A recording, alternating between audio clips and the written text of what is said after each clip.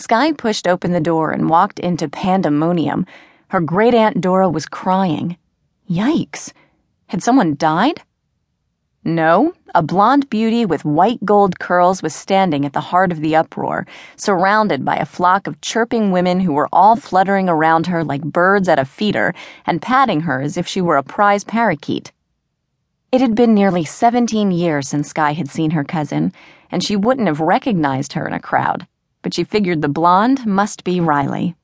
No doubt the men were in the living room, probably watching a football game or whatever sporting event was on TV in late November. But Skye was surprised that there wasn't anyone at the stove cooking.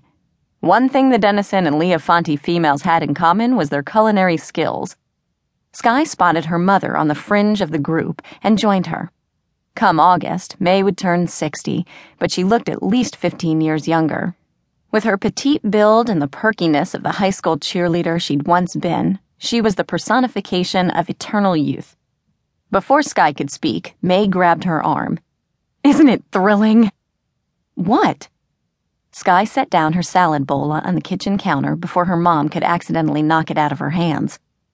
Riley's getting married right here in Scumble River on June 25th, May trilled. She's having the ceremony here? Skye had heard of destination weddings, but had never imagined Scumble River as one of those destinations. Yes, May beamed. And she wants you to be her maid of honor. Why me? The question slipped out before Skye could stop it. Shh! Do you want Riley to hear you? May dragged Skye through the dining room into the nearest bedroom and whispered, She'll think you aren't tickled pink that she asked you. Well, technically she hasn't asked me. Skye stalled for time. May would be unhappy with her decision to refuse Riley's request, but sometime after Skye had hit 30, being a bridesmaid had lost its appeal. She'd stood up for several of her sorority sisters right after college, a couple of friends while she'd been in the Peace Corps, and her graduate school roommate the year before she'd moved home. Being in a wedding was a lot of work, not to mention a huge expense, and 7 hideous dresses she could never wear again were her limit.